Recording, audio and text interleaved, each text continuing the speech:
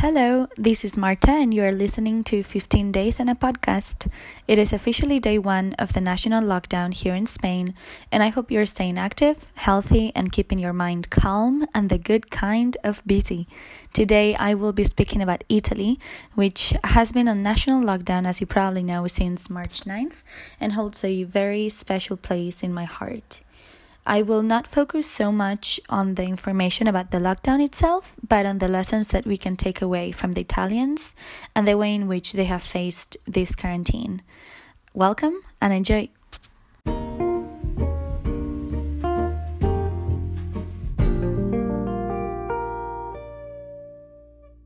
Alright, Italians have just spent just over a week on national lockdown, as I said, since the 9th of March. And this was a measure imposed by the Italian government under Prime Minister Giuseppe Conte in response to the growing outbreak of COVID-19, or as we more commonly know it, coronavirus, in the country itself. As we know, the first case of a lockdown in Europe was this one, in Italy, and it was followed up by Spain, and it will most likely also be followed by other countries, such as France. France, actually, the Prime Minister of France, Emmanuel Macron, will be speaking later tonight and address the country in what I am guessing will be an order to quarantine as well.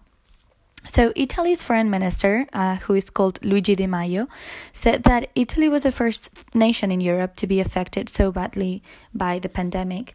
But obviously he also hopes that will also mean that Italy will be the first one to leave the emergency behind. He said a very beautiful quote that I'd like to share with everyone that has become viral in all 20 Italian regions. I'll say it in Italian and then I will translate it to English just because, as we all know, Italian just sounds so much better. So here it goes. Ricordiamoci che ai nostri nonni fu ordinato di andare in guerra, a noi stanno chiedendo di stare sul divano. And in English that means our grandfathers, let's remember, were drafted to go to war, we're just being asked to stay at home. As you can see, it's a very moving, very dramatic sort of quote, but that just very well represents what the Italians learned to be a lesson and hopefully one in a lifetime experience that we're all going through in Western countries, in China, in Iran, and in other countries but at a much lower risk level, if you like. That is also something important that I'd like to speak about with any of you that are interested, is the fact that it's been mostly in the northern part of the world, in the northern globe, as we normally call it, that this coronavirus has affected the most number of people, the largest parts of population. But I'm guessing that also, I'm no scientist, spoiler alert, but I'm guessing that also has to be with the fact that in the southern part of the world, they are in the summer right now, and during summertime, the cases of coronavirus, flu, any other of the sicknesses or illnesses are not as prominent. But this is another topic, another question I will not delve into. Today, as you know, I'm talking about Italy, and for me to talk about Italy, you need to understand why I feel so moved by this country. The truth is that I moved to Italy at age 15, just before I turned 16, thanks to a scholarship that allowed me to do the 2 last years of high school in the beautiful Italian region of the city of Trieste. The town itself where I was living was called Duino, and you can look it up online. The foundation, the organization that I was that enabled me to study abroad in Duino for 2 years was called United World College, UWC, for the ones that are more at use with the term, if you like. And it's a beautiful idea, it's a concept put into practice right after World War II, by which a philosopher and a bunch of teachers, professionals decided to start schools where students at high school level from different countries would come together and would achieve peace or work towards a peaceful future through education. With the hopes of making our future more sustainable. This all sounds very idealistic, and you will see that's a lot of where my idealism comes from. But it furthermore and going beyond what an ideal and an idealistic idea this may look like, it just was the most fabulous 2 years of my entire life. I spent them with 300 students, 200 students at a time, but overall 300 students, because there was a class over me and a class below me from 94 different nationalities. And that was truly transformative. You can imagine when you're 15, 16, 17, it's already such a changing time for anybody, let alone doing it in a foreign country, let alone doing it with people from other countries that have never been exposed to that sort of international environment. It's not the average international boarding school you may think of straight away. It's an idea that allows students from all around the world to come together through scholarships, no matter what their income is, and live together and experience that and see how their prejudices and ideas and misconceptions of other countries and nationalities fall apart. After that, I went to college in the US, and that was a whole other experience. But for me to have those two transformative years happen, and them happening in Italy, was absolutely essential. I cannot imagine having had that experience in other country.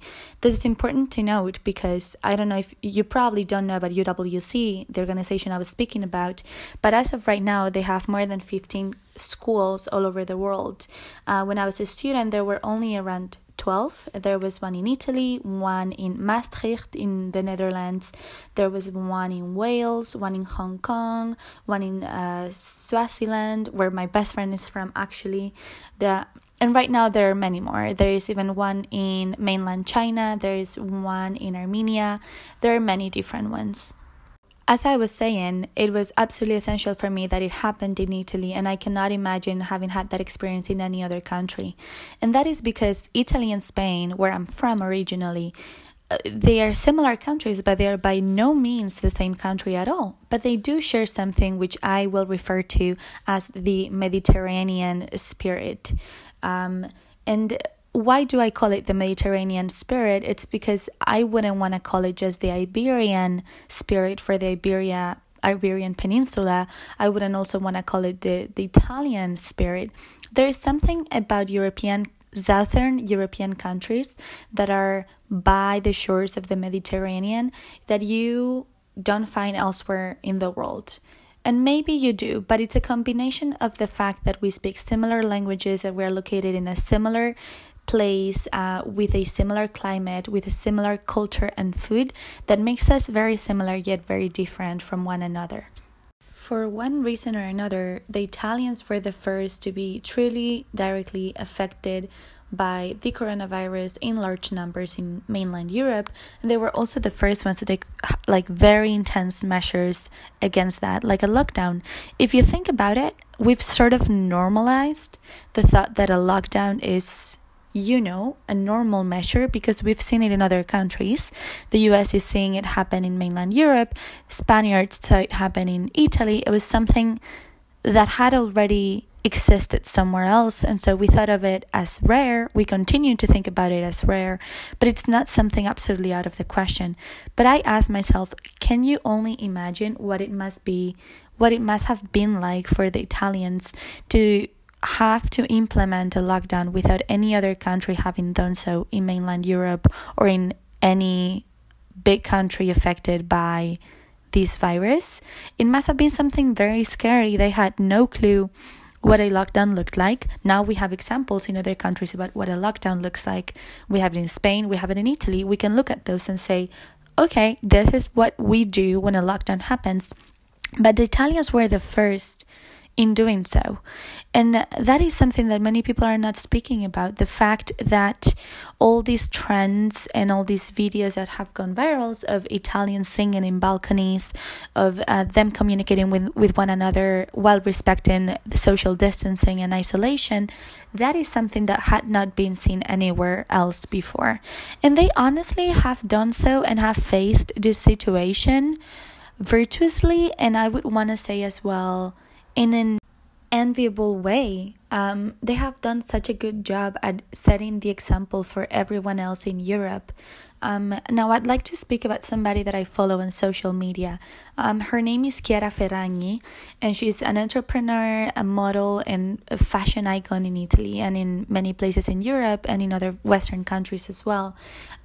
She's, as all big icons on social media, there are many people that have mixed feelings about her, and I think that's for many reasons, but many people feel strongly about people being successful, and yeah, I will not go into that. What I will speak about today is about how watching her stories, her day-to-day life on her social media profiles, especially on Instagram, has honestly been a very good example for me, because I wasn't so surprised when they announced that Spain would go on lockdown, because I had been keeping track with what her lockdown had looked like. She's been staying at home since day one with her husband and her baby, and she's been talking about how that experience has been for her with all of her followers. And she also did something that I think was fantastic, which is she did a crowdfunding for one of the hospitals in Milan, where she's originally from. Is the Ospedale San Raffaele, and one of the problems in this hospital is that there were just not enough facilities to look after everyone that was coming in sick from the virus. So what she did, she started this crowdfunding movement. So far, as of right now, I am on the page, and her and her husband have managed to collect over 4,190,000 euros, with the objective of providing with this hospital with the facilities needed to face the struggle that is now a reality in Italy and in many other countries. Now, over 4 million euros is a lot of money, and that comes from over 190,000 different donors, which just shows that when social media is done well and is done right, the power of it is truly unstoppable. And this may sound as a cliche, but it's true that many other social media icons and celebrities could have done this crowdfunding, but the first person to do it was Chiara Ferragni, and for that, honestly, she has all my respect. You may like her, you may not like her, but people that uphold values such as generosity or solidarity, and that are not afraid and don't hesitate, don't think twice about sharing them with all their followers on social media, honestly, that deserves some respect. And many other celebrities could have done so, but she didn't. And whether or not others followed, that's great. I'm glad they followed if they did, but she was the first one to do it. And since day one, she's been telling everyone to stay at home. She's been telling everybody and sharing with everyone the importance of following the guidelines set by the government and encouraging other people, and I think this is key, encouraging other people in foreign countries to not take it lightly. And that's easier said than actually done. She's made sure to translate everything she shared on social media into English and to share with everyone the importance of taking this seriously and doing it in a way that can be productive for yourself, but more importantly for your community. Thanks to her initiative, all the more serious or more at-risk patients at this hospital will now have access to non-invasive ventilation devices, fans, hemodynamic monitors, and a whole lot of other types of facilities in the intensive care section of the hospital itself. Then again, I think she set a very healthy and very positive example of what social media celebrities and icons should be doing everywhere. I don't really understand people that don't use their public image to share a good and positive message. I don't understand people that in the face of injustices, being public icons, public figures like they are, don't share their opinions with the world. I also just don't share overall, and I don't quite understand when people say they don't feel strongly about something. If you have a matter, a subject in front of you, and you don't have an opinion about it, it means that you are not informed about it. So definitely would encourage everybody to be informed about all subjects they may or may not be interested in, just so they can have an opinion on them. You can not have an opinion if you don't know a situation, if you're not aware, if you've not done your research, and if you've not done the reading that you should be doing about a subject. You can only have an opinion once you know the facts, and for that you have to choose your media sources, you have to choose who you listen to, and that doesn't mean you shouldn't be listening or having discussions with people that disagree with you. But for people to disagree with you, they have to have an opinion, and for you to disagree with them, you have to have an opinion. And where does that opinion comes from? From being informed. So I would definitely encourage everybody to really look for good sources of information.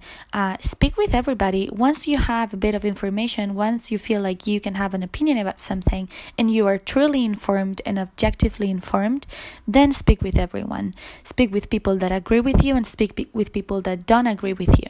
Because we all live our own experiences, and once we have the facts about a subject or a matter, in addition to your own experiences, then you have an opinion. And sharing those opinions with other people cannot bring anything about but positive outcomes.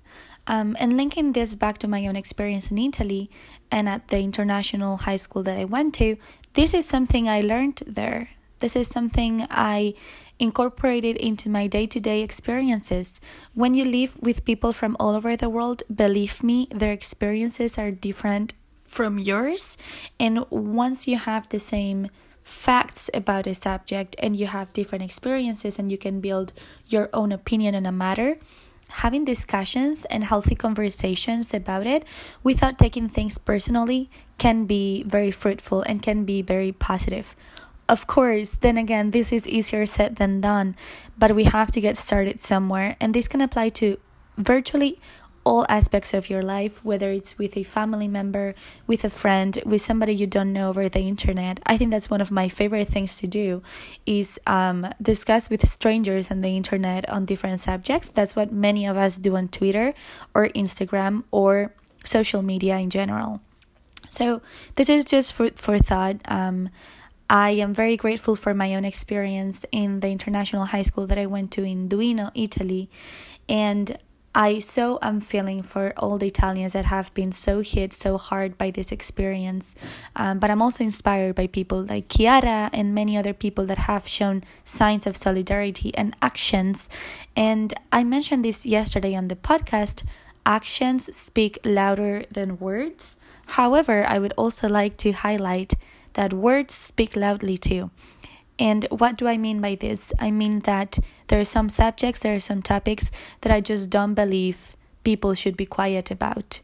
And with that in mind, I would like to encourage everyone, if you see people you care about and people you don't even know, strangers, doing something that goes against your community, speak up. If you see someone physically doing an action that harms or puts at risk your own community, or if you see somebody sharing this type of behavior on social media, call them out.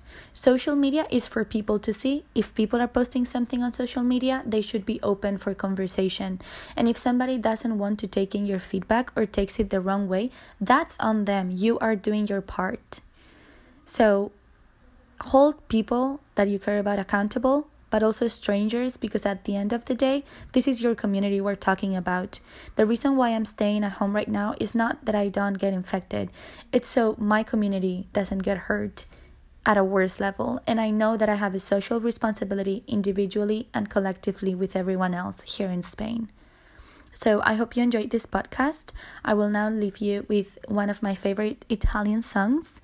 And I hope you're staying healthy, safe, washing your hands, and keep your mind active. Bye!